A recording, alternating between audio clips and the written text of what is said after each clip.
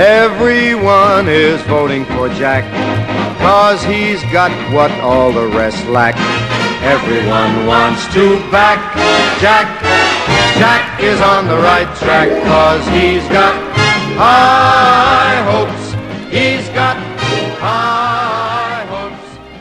In the 2 decades before the rise of television culture, presidential candidates often relied on tunes from stage and screen for their campaign songs. These songs typically lavished praise on the candidate and cited his noble qualities. Hello Dolly became Hello Lyndon for Lyndon Johnson in 1964, and Richard Nixon used Buckle Down with Nixon, set to the tune Buckle Down Winsaki, from the musical Best Foot Forward in 1968.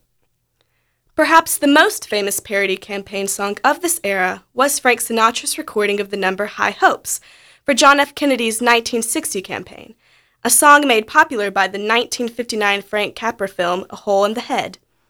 The 2016 campaign has witnessed a resurgence of stage and screen music in both official and unofficial campaign contexts. Today, Naomi Graber, assistant professor of musicology from the University of Georgia, and Alyssa Harbert, assistant professor of music history from DePaul University, joined the team at Trax on the Trail to discuss candidate-inspired musical parodies of Lin-Manuel Miranda's blockbuster musical Hamilton, and the ways in which historical musicals have shaped the mythology surrounding our nation's origins. This is Sarah Kitts for Trax on the Trail at Georgia College. Chugga chugga chugga chug, chugga chugga chug. Campaign music. Chugga chugga chugga chug, chugga chugga chug. 2016. Chugga chugga chugga chug. Trax on the trail.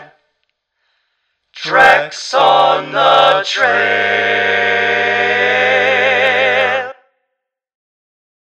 In this month's News from the Trail, we uncover candidates' silver screen dreams and how they play out on stages across the campaign. Recently, the presidential candidates are giving their regards to Broadway.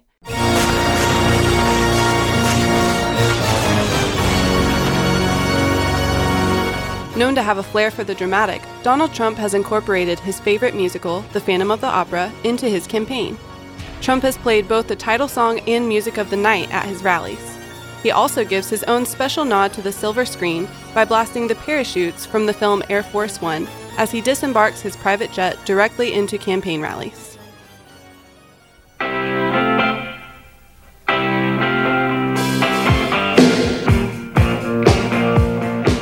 The Rolling Stones have continued to express their disapproval of Trump using their music, but Trump shows no sign of stopping. Vocal Bernie Sanders supporter Neil Young has announced he is fine with Trump using his songs, just wishing the Republican nominee would have asked. In other news, the now-finished Cruz campaign is being sued for improper usage of music on the trail. AudioSocket, a music licensing company, claims Cruz violated the license agreement by using 2 pieces of music in his political advertisements and is requesting $2 million plus in damages.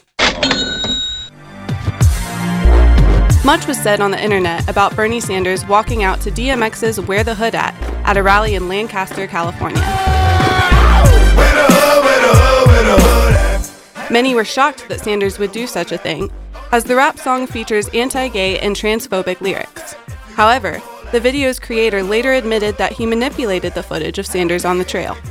Simone Sanders, press secretary for the campaign, tweeted, "Never thought I'd have to say this, but no, Bernie Sanders did not walk out to a DMX song in Lancaster earlier this week."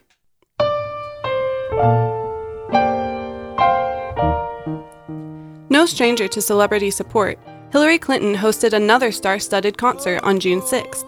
The concert, titled She's With Us, featured Christina Aguilera, John Legend, Ricky Martin, Stevie Wonder, Andra Day, and others. Past Clinton concerts have included Demi Lovato, Katy Perry, Elton John, and Jamie Foxx. You have to think about it and you have to feel it in your guts.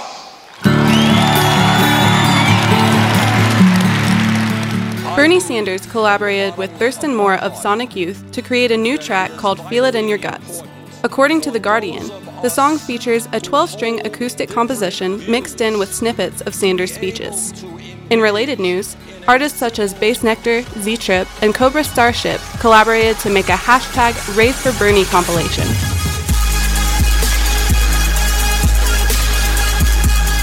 The compilation is on SoundCloud, and consists of dance music for those that rave with Bernie in their hearts.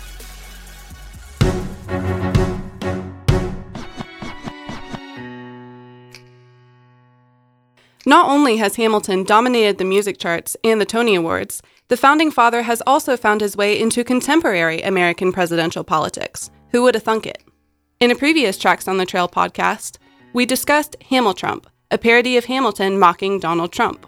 A new Hamilton parody has surfaced, this time tackling Hillary Clinton. From the YouTube channel Above Average, Hillary Clinton Ruins Hamilton features Joanna Bradley playing a not quite hip enough Hillary, who struggles to understand the hip-hop musical. We should get someone to write a musical about me. Hillary Clinton. My name is Hillary Clinton. Something like that. Okay, yeah, we're gonna look into that. The real Hillary Clinton, however, seems to be a fan of Hamilton. In November 2015, she tweeted the musical's lyric, "They don't have a plan, they just hate mine," in response to the GOP debate. And more recently, she released a Women's History Month playlist on Spotify and dedicated a spot to the Schuyler sisters. Whether it's the Broadway stage or the political stage, the candidates indeed prove there's no business like show business in 2016. And that's all the news from the Trax on the Trail communications team this time. For more of the latest, check out traxonthetrail.com.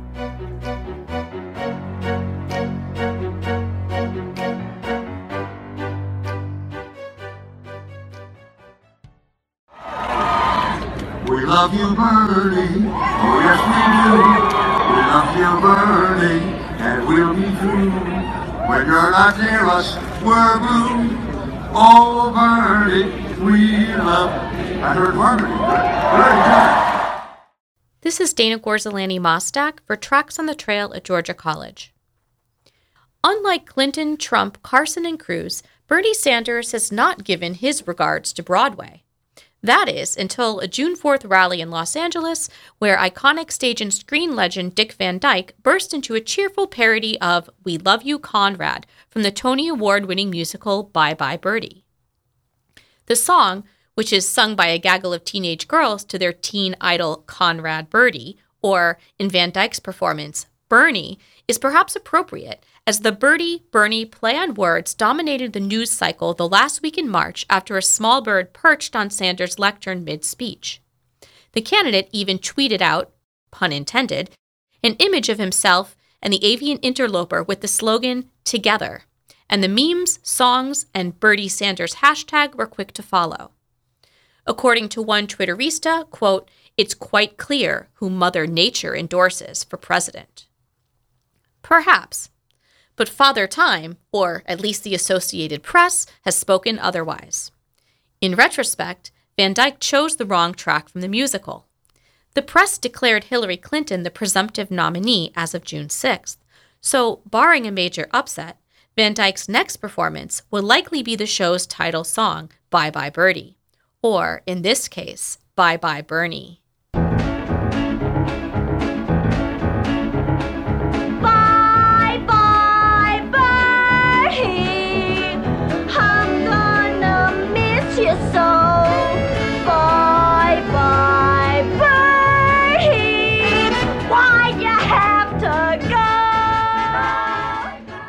Trax on the Trail.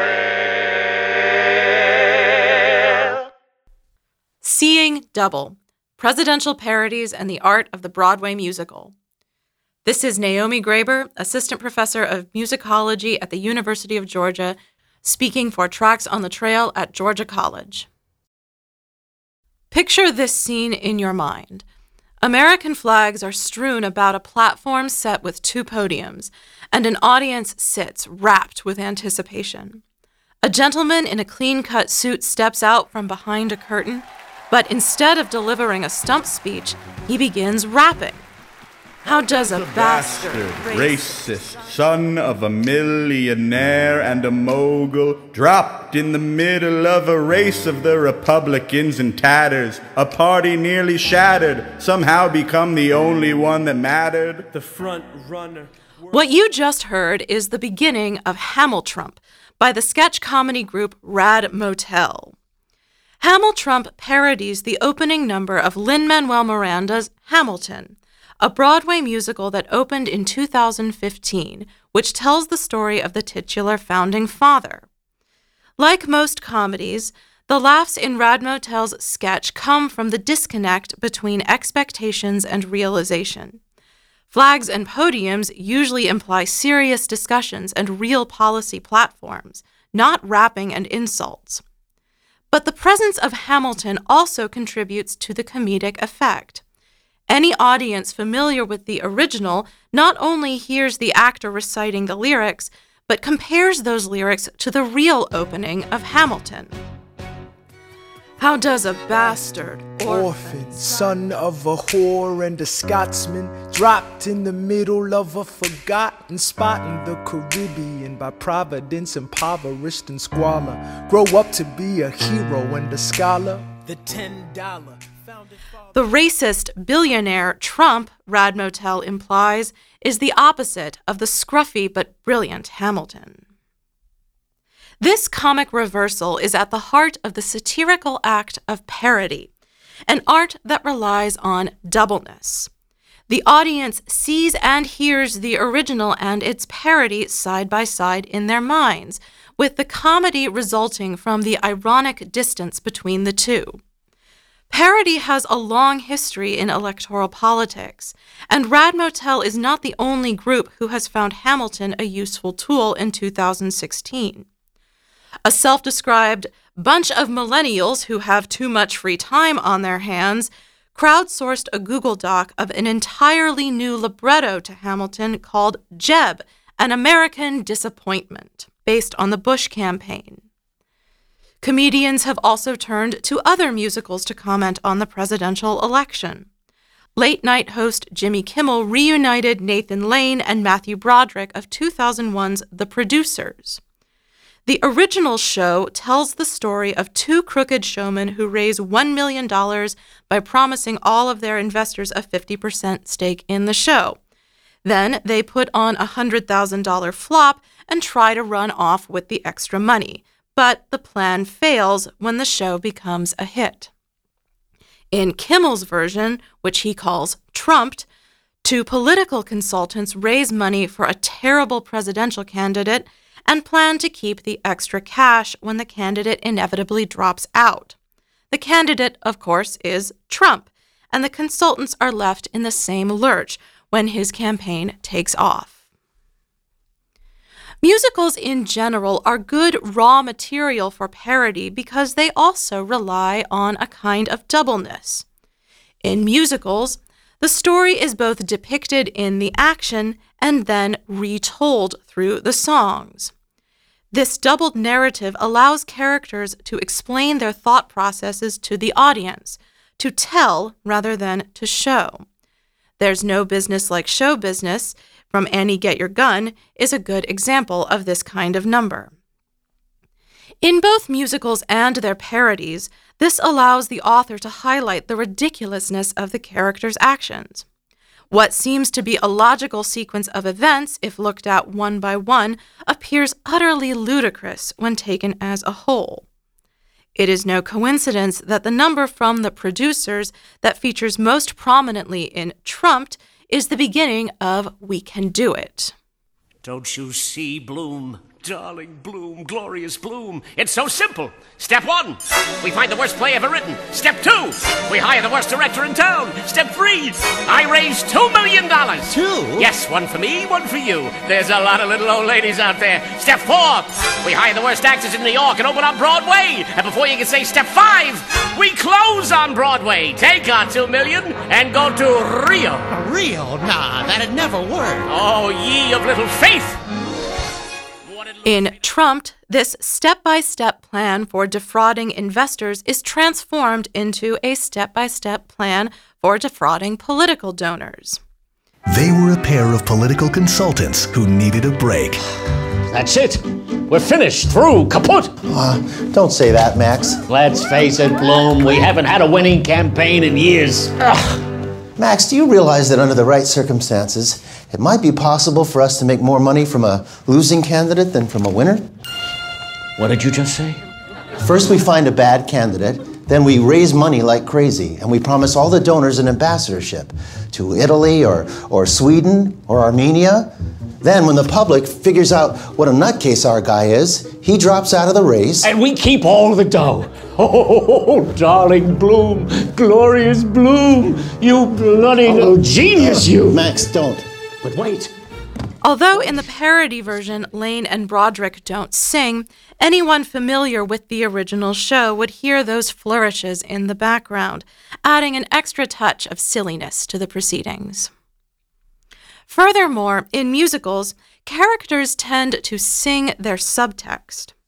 In other words, what characters sing is understood to be their true feelings, even if their actions outside of the song contradict their lyrics. This works well with the idea of parody, which often makes the subtext of the original into the text of the new version. When applied to presidential candidates, this allows authors to play on the idea that music equals truth, and so by singing, candidates seem to reveal their true intentions beneath the political doublespeak. For example, in Hamiltrump, one narrator comically explains the candidate's strategy to win the presidency. Scamming for every vote he can get his hands on. Planning for the White House, see him now as he stands at the Capitol building with a Bible in hand. Make America great again without a real plan. Make America great again with just real plans.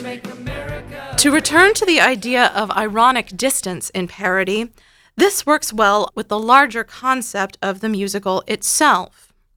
Both historical musicals like Hamilton and backstage musicals like The Producers are often retellings of the Cinderella story, whether it's a chorus girl made good in 42nd Street or the unknown immigrants' rise to power in Hamilton, or even a contentious group of colonists becoming a nation in 1776. When a form that usually glorifies this pull yourself up by your bootstraps story is applied to the lives of Trump and Bush, two very wealthy men, hilarity ensues. But this disjunct between form and content also comments on what type of people our culture now considers heroes. Each of the backstage and historical musicals mentioned above reimagines the American dream to suit contemporary audiences. As Mark Roth observes, in 1933, 42nd Street emphasized New Deal-era cooperation, and Alyssa Harbert notes that the class and racial politics of the 1960s inform many aspects of 1776. Hamilton's hip-hop-infused score and multiracial cast emphasizes the melting pot and immigrant sensibility of the 21st century. So putting the very wealthy and very white Bush or Trump at the center of such a show points out the irony of what kinds of people our contemporary culture makes into heroes. Indeed, in Hamilton, the title character declares that just like my country, I'm young, scrappy, and hungry, emphasizing the classic vision of the American dream. But the nation as embodied in the milquetoast version of Bush in Jeb is not young, scrappy, and hungry, just excitable and jumpy, ready to latch on to the next celebrity who comes along, no matter how unworthy. The ironic distance in Trump works slightly differently. Kimmel's version of The Producers draws similarities rather than differences between the devious scheme at the heart of the original show and what Kimmel sees as the disingenuous nature of Trump's campaign. We all hope that the electoral process is populated by serious people who genuinely want to serve the nation, but Trump portrays the political world as nothing more than theater, a medium that depends on people pretending to be something they're not. The ironic distance isn't between the parody and the parodied, but between the performance and how we hope the world really works. The musical styles of Hamilton and The Producers also reinforce this ironic distance. The 10 Dual Commandments from Hamilton is a good example of how this works. 1, 2, 3, 4, 5, 6, 7, 8, 9. It's the 10 Dual Commandments. It's the 10 Dual Commandments.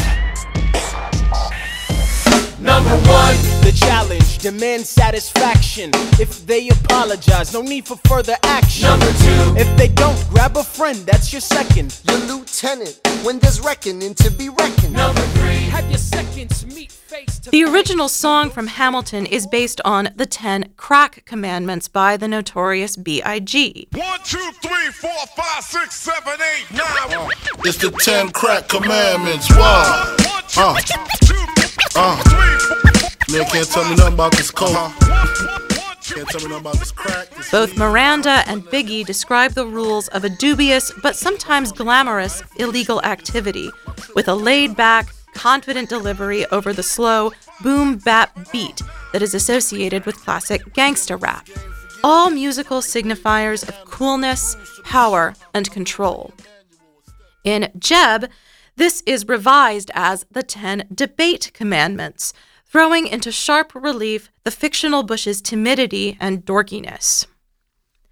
If Hamilton and Biggie are gangstas in both the good and bad sense of the word, Bush is most certainly the opposite. In Trumped, the closing number of the sketch, which was newly written for Kimmel, also draws on musical style to make its point. We needed a chump to put on the stump, a frumpy, grumpy, jumpy named Donald J. Trump. He's building. The song practically screams Broadway, with its rapid strings of internal rhymes, syncopated horn parts, and shimmering hi-hat percussion. From the producers of The Producers comes the movie that'll make America great again. Nathan Lane, Matthew Broderick, and Cloris Leachman star in You've Been Trumped. These musical characteristics combine with the showgirls and jazz hands to emphasize the cheap theatrical qualities of Trump's candidacy. And they reinforce Kimmel's message that Trump is a phony candidate who entered the race for money and attention. Politics, he implies, has sunk to the level of showbiz. But with apologies to Kimmel, electoral politics are often as much about theater as they are about policy, as candidates try to grab the attention of the electorate in order to spread their message.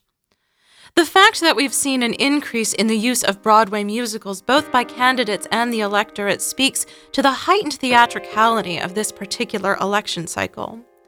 The most theatrical of these candidates is definitely Trump, and now that he has clinched the Republican nomination, history certainly has its eyes on him. Maybe in 200 years we'll see a musical about his candidacy. Knowing history has its eyes. This is Naomi Graber for Trax on the Trail at Georgia College. History has its eyes on me.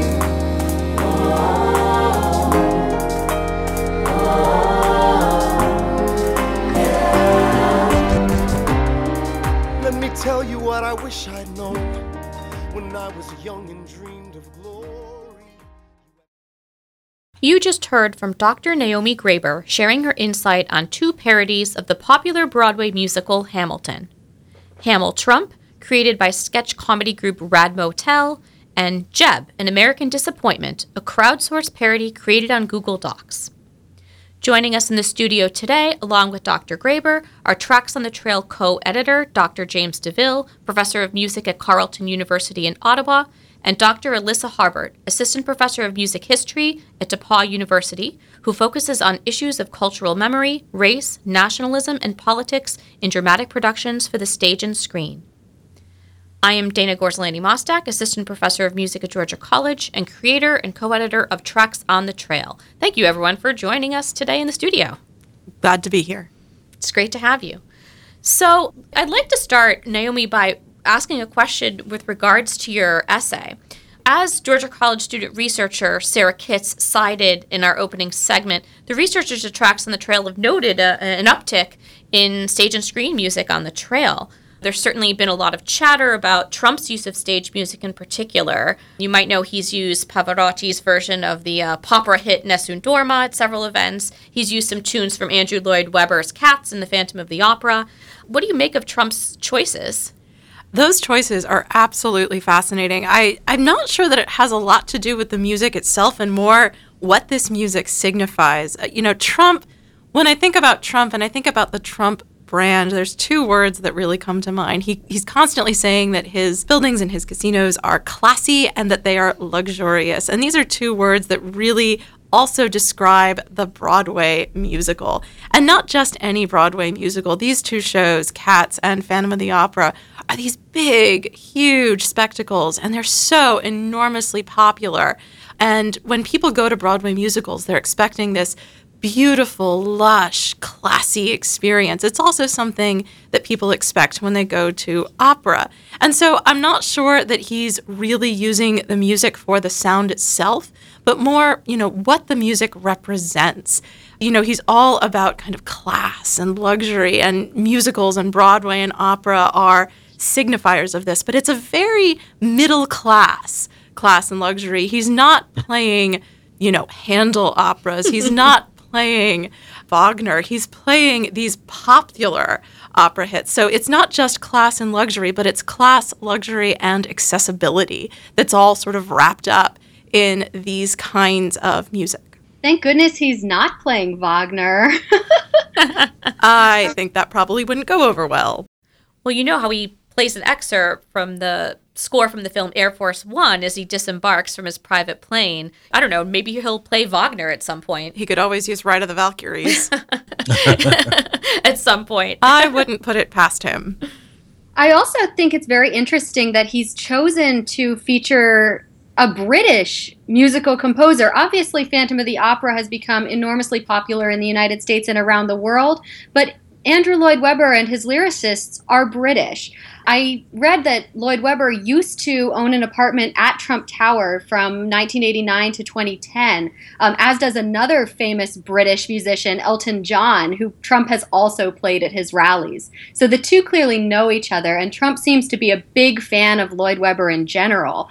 In his 2004 book, which was called Think Like a Billionaire, Trump stated that his favorite Broadway show is Evita by Andrew Lloyd Webber, which I think is just fascinating because Evita is about climbing one's way to the top through sex and money and politics. And Eva and Juan Perón are these populist. Juan Perón is a populist dictator of Argentina, not quite a fascist, but certainly edging towards it. And at one point in Evita, Eva and Juan Perón sing that politics is the art of the possible, which I think is such a Trump idea. So no wonder Trump loves it.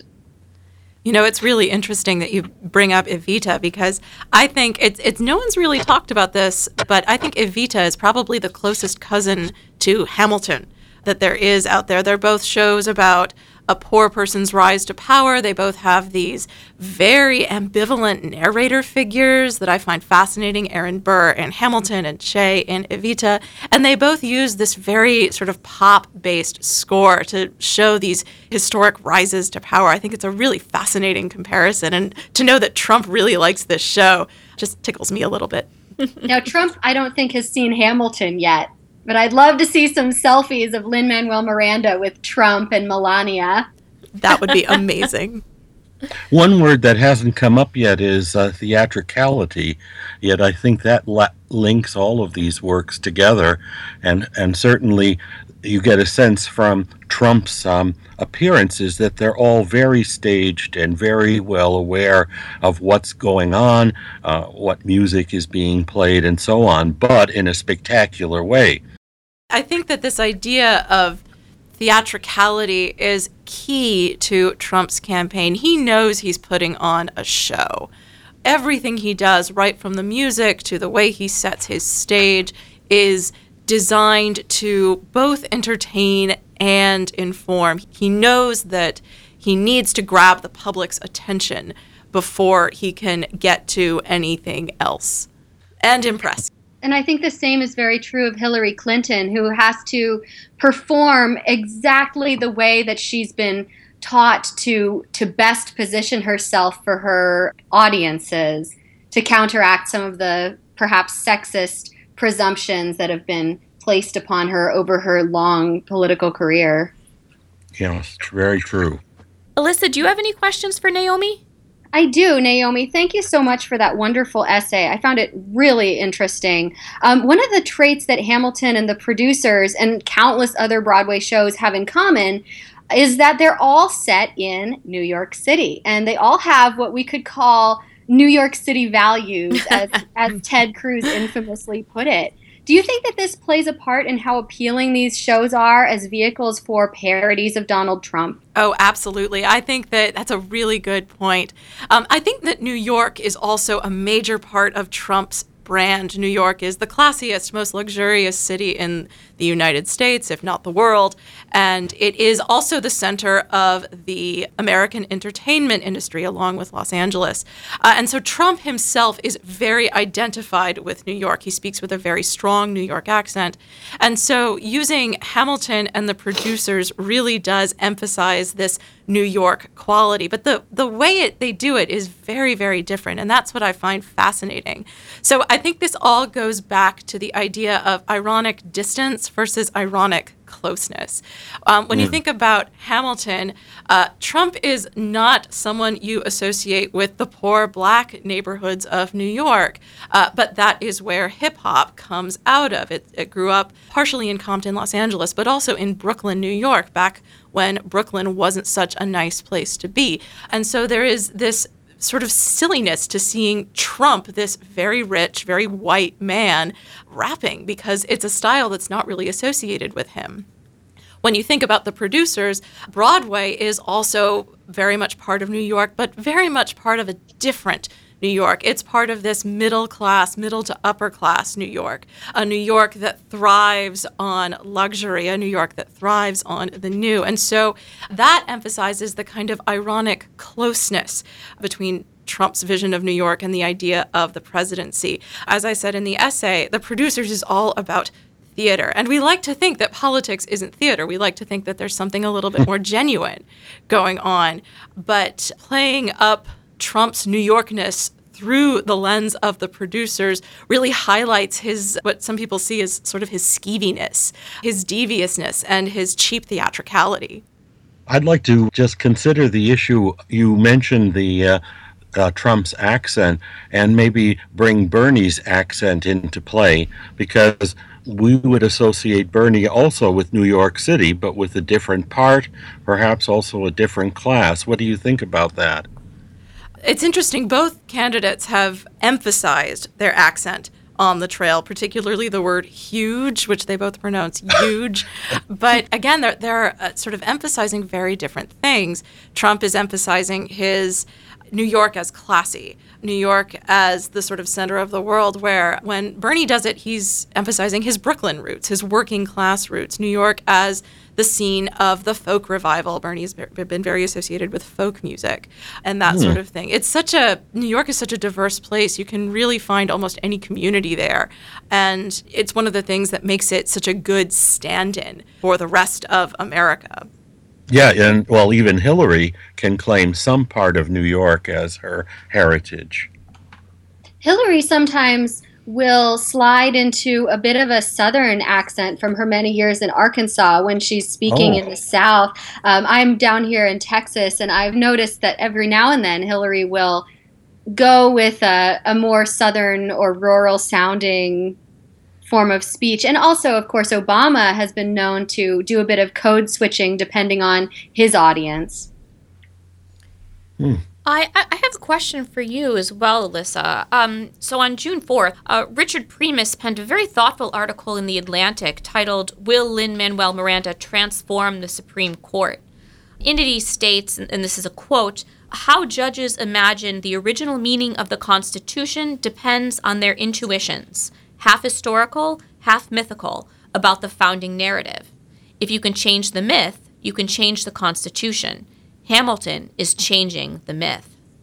And that's the end of the quote. You know, certainly the article sort of speaks to music's potential to act as a catalyst for shaping political policy. You know, the musical Hamilton's rise to prominence is coincided with, what will be a change in composition of the Supreme Court, but also the 2016 presidential election. Alyssa, I know you're at present writing a book that explores depictions of U.S. history in Broadway musicals and how they may intersect with the politics of their time. So I was hoping that you could maybe shed some insight on how this particular musical, with its immigrant hero and multi-ethnic cast, has impacted American perceptions of presidential politics and U.S. history. I think that the question is about how we tell our founding story. As they sing in Hamilton, who lives, who dies, who tells your story? Was the American Revolution something that happened long ago, that was planned and fought by great men, by the greatest men far greater and wiser than we are? Or is the revolution a process that's ongoing, that's never finished? Is it a fight that has happened before and that could happen again? I think that when we see our so-called founding fathers singing and dancing on the Broadway stage, we can start to empathize with them. We see ourselves in them, and we realize that we're not so very different. One of the goals of Hamilton, as well as the goal of the authors of another Broadway musical, 1776, is to take these historical figures off their pedestals and make them no longer cardboard cutouts, but make them real and alive and show them as flawed and very real people. And I think that Hamilton's multi-ethnic casting especially allows more and more people to identify with and empathize with the leaders of long ago, who were, of course, white men due to the power structures in place at the time. So we're looking at what Lin-Manuel Miranda has called America Then, told by America Now. And these shows give us a sense of ownership of the Revolutionary era and of our mythical shared heritage.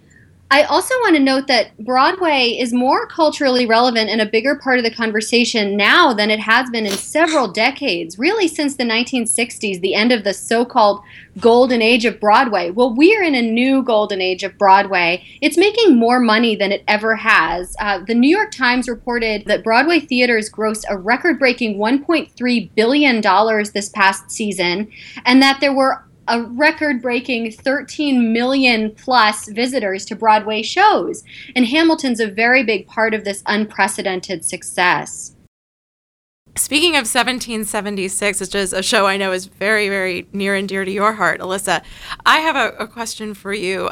Hamilton is very clearly indebted to 1776, and in fact, Lin-Manuel Miranda directly references 1776 in Hamilton. So I just want to play these two little clips. Here is the opening of 1776. It's everybody in Congress shouting down John Adams, who's sort of the lead player of 1776.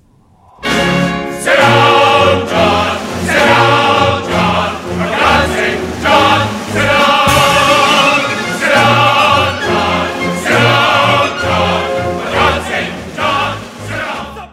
And now, here is a clip from the second act of Hamilton. This is Alexander Hamilton reacting to the election of John Adams in the musical Hamilton. Sit down, John, you fat mother...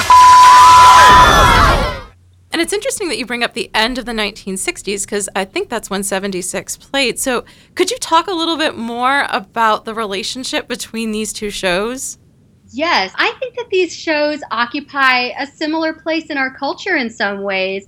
Most people don't remember it now, but 1776 was an immensely popular and successful show. It received overwhelmingly, I would say almost unanimously positive reviews in the press. It was attended by every celebrity and politician of its day and won 4 Tony Awards, including Best Musical. Richard Nixon invited the whole cast to perform it in total at the White House, making it the first Broadway musical to be performed in full at the White House.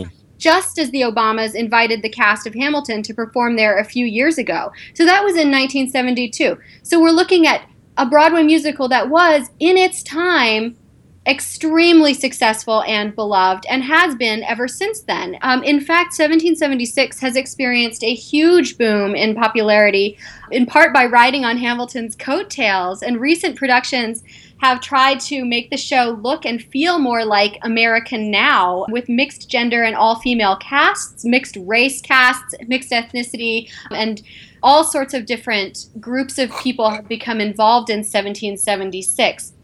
And there was just a recent just a few months ago an encores production in New York City of 1776 with a mixed gender and mixed race cast. Lin-Manuel Miranda loves 1776, and he has often tweeted and written about it. And he said that he didn't include John Adams or Benjamin Franklin in Hamilton because their stories had already been told so well by Sherman Edwards and Peter Stone in 1776. I'd also like to add that both of these shows were by politically progressive authors, but neither show takes an obviously liberal stance at the expense of alienating potential audiences. So they're not heavy-handed about their political opinions, but they do cloak these liberal views in some coded ways that peek out sometimes, such as Hamilton and Lafayette singing "Immigrants, We Get the Job Done," or the snarky anti-conservative song "Cool, Cool, Considerate Men" in 1776. 1776 and Hamilton both were shows that are beloved by liberals and conservatives alike. I'm already seeing some very positive reviews of Hamilton on more conservative news sites and blogs. So I think that the parallels between these two shows run very deep, and I love the fact that the popularity of Hamilton has given a chance for more people to see and experience and fall in love with 1776. I have a question that I think applies to both of you. As you've discussed, Hamilton is in a direct lineage from 1776, but they both share a heritage of American exceptionalism and contemporary music style that's much older. And can you talk about the precedents from musical theater and what they tell us about the historical representation of American politics on stage? And Naomi, I know you've done some research in the early 19th century, and then Alyssa, you touch on more recent developments, so maybe you could both comment on that one at a time. Sure, I'd love to. This gives me a chance to talk about one of my favorite shows out there. It's called The Indian Princess, or La Belle Sauvage, and it was written at the turn of the 19th century by a man named John Bray, and it's not labeled a musical. That term didn't really exist then. It's labeled a melodrama, but what it really is a musical. It has dialogue and it has songs interspersed throughout. This is the first retelling that we know of the Pocahontas story for the stage. It's a very, very old American story, of course, familiar to many of us from Disney. But again, it uses musical theater to tell an American foundation myth, as 1776 does, as Hamilton does. And of course, like many shows at the turn of the 19th century, it does not paint the Native Americans in a great light. With the exception of Pocahontas, they are portrayed as savage. Pocahontas yearns to be civilized, and that comes out in the music. The music for the Indians is very, very simple, whereas the music for the settlers and Pocahontas is much more complex. But again, it does it using popular music of the era. The American settlers sing what's called a glee in three-part harmony, something that people sitting at home when they had nothing to do after dinner might do. It comes out in Pocahontas's arias, which have this sort of quasi-operatic style, which colonists could then purchase as sheet music and play at home. This idea of telling American history through popular music on the stage dates back to even before Broadway, to the very, very earliest cultural institutions of the country. That's really interesting, and the fact that they would use vernacular to set the stage then and to make this story more approachable, and then to be disseminated by the people who were in the audience. Yeah, that's very interesting. And since the beginning of the 20th century, there have been lots and lots of history musicals. Many of them were quite poorly received. They would have been big flops that no one's ever heard of, but a few have done quite well. And as Jim said, almost all of them use the music that was popular at their own time rather than the music of the period that they're representing. So Rodgers and Hart, the same Richard Rodgers who would go on to write shows like South Pacific and The Sound of Music, Rodgers and Hart wrote a show called Dearest Enemy in 1925, which is a love story about a British soldier and an American patriot woman during the Revolutionary War. George and Ira Gershwin won a Pulitzer Prize for their 1931 show Of the I Sing, which is a parody of a presidential campaign. In fact, I I wish we could have a big revival of the I Sing right now. I would certainly go see it. But I think it would also make a wonderful Trax essay piece if you're interested. It would.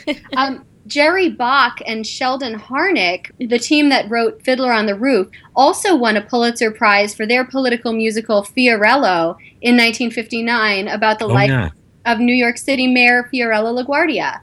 And then for the U.S. bicentennial in 1976, the Broadway greats Leonard Bernstein and Alan J. Lerner wrote a show called 1600 Pennsylvania Avenue that parodied the presidents and first ladies of the 19th century. But that show flopped, although you can hear a great recording of the songs on an album called The White House Cantata, so you should check that out. It's wonderful Bernstein music that you might not have ever heard before. And then Stephen Sondheim took up this subject of American political history and the presidents in Assassins to a very creepy effect. I just saw a wonderful community theater production of Assassins up in Indianapolis near where I live. And then just recently we had Bloody Bloody Andrew Jackson, which is a rock musical. The music sounds a lot like Green Day. And now we have Hamilton. And what all of these shows share is not only their use of contemporary popular musical styles, but also the cognitive dissonance of singing and dancing historical figures, which ends up delighting audiences and sometimes giving them a sense that they've learned something about history and also shared some of the emotions that these people of the past might have felt. I just want to add one more show to that wonderful list. 1938's Knickerbocker Holiday by Kurt Weill. It's another show that deals with this American origin story. It takes place in New York. This is the New York of the 17th century when it was New Amsterdam, and it's another show that deals with the immigrant founding of America. These are Dutch immigrants. There's an entire song that's called How Can You Tell an American? But it's interesting that you bring up the fact that these people come away from these shows feeling like they've learned something. I remember watching 1776 in my elementary school class. Me too. And and I know that Hamilton has opened its doors to a lot of high school students in New York. What makes these musicals such a good tool for education? And is there something about the musical itself that lends itself to these kinds of uses in the classroom?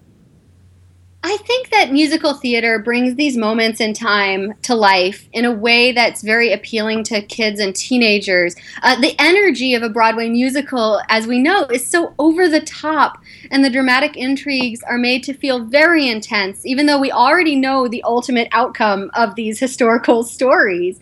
Theater is riveting, and musicals are memorable, and what could be better for education than something that's riveting and memorable? 1776 was marketed in its time as educational both for adults and children, and its songwriter, the composer-lyricist Sherman Edwards, was in fact a former high school history teacher who had majored in history at Cornell and NYU, and he and the book writer Peter Stone both had a mission to teach Americans about the Revolution. They were dismayed by how the founding story had been taught in schools, and they wanted to bring these historical figures off their pedestals with music and humor. So they market it as part of your patriotic duty and education as an American. And it worked. Not only did thousands of school kids see 1776 when it was on Broadway, but in the nearly 50 years since then, kids have been shown the film version in their history classes, and it plays on TV every year around the 4th of July. I would say that 1776 is still a big part of our cultural memory, and several generations of Americans have learned something about the Founding Fathers from this Broadway show. Hamilton is also teaching kids today, kids and teenagers, not only the names and achievements of some of our great historical figures, but also what it might have felt like to be an immigrant orphan writing his way up the ladder of power, or what it felt like to be a woman whose job is to marry rich or raise her children while her husband is off serving his country. And I think that the musical format can teach us more than just facts. It can teach us feelings and cultivate historical empathy, which in some ways is even more important than facts. We probably need to wrap up there. So I want to thank you all for being in the studio today with us. So you heard from Dr. Alyssa Harbert, Assistant Professor of Music at DePauw University, Naomi Graber, assistant professor of musicology at the University of Georgia, and Jim DeVille, professor of music at Carleton University.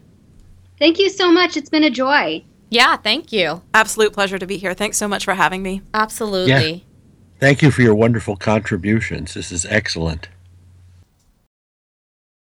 Trax on the Trail.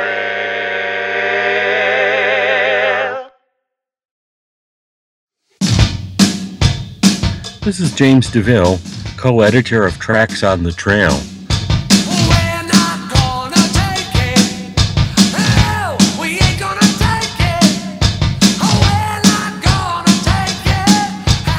And for the song that represents where I think the campaign is at, I chose the classic Twisted Sister rocker We're Not Gonna Take It from 1984. In its day, the song was considered so rebellious and defiant as to earn it a spot on the Filthy 15 list of morally unacceptable songs, as branded by Tipper Gore and the Parents Music Resource Center. And then it underwent a gradual commercial transformation into an appropriate accompaniment for birth control pills and Paul Ryan's 2012 campaign. However, along came Donald Trump, who adopted it in September 2015 as a theme song for his campaign and as outro music for rallies, and everything changed. Even as the song captures the glam theatricality of the 1980s, it became a fitting musical embodiment of Trump's own theatrical self-representation, which has consistently and vehemently opposed accepted norms and standards for attitudes towards race, gender, sexual preference, and disability. At the same time, the Democrats, and especially Hillary Clinton, have ramped up their critiques of Trump, finding themselves forced into a vitriolic attack on those attitudes that rivals his in terms of bluntness and fervor. They're not going to take his provocations anymore. The press likewise claims to have entered a turning point in its coverage of Trump, no longer ignoring or ineffectually responding to his complaints of bias. Seems that the gloves have come off, that no one is going to take it anymore. However the battle may end, it's clear that the song We're Not Gonna Take It has regained its position as meaning something important to a lot of people.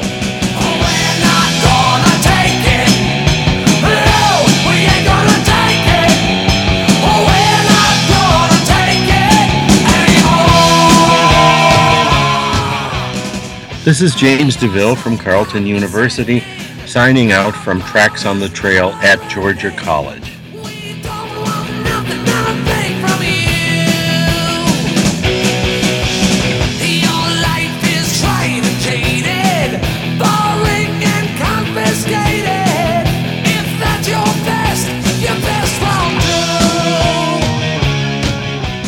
The Trax on the Trail podcast is a collaboration between the Georgia College Department of Music and WRGC 88.3 FM.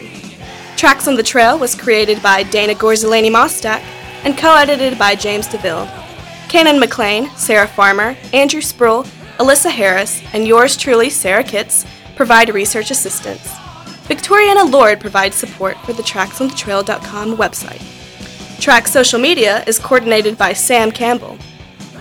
The Trax on the Trail theme was composed and performed by Cannon McLean, with additional vocals from Ryan Sokolowski. Morgan Mendez mixed and edited the theme. Today's program was edited by Daniel McDonald. You can visit us anytime at TraxOnTheTrail.com. Don't forget to like us on Facebook, follow us on Twitter, and listen out for more on SoundCloud.com/WRGC.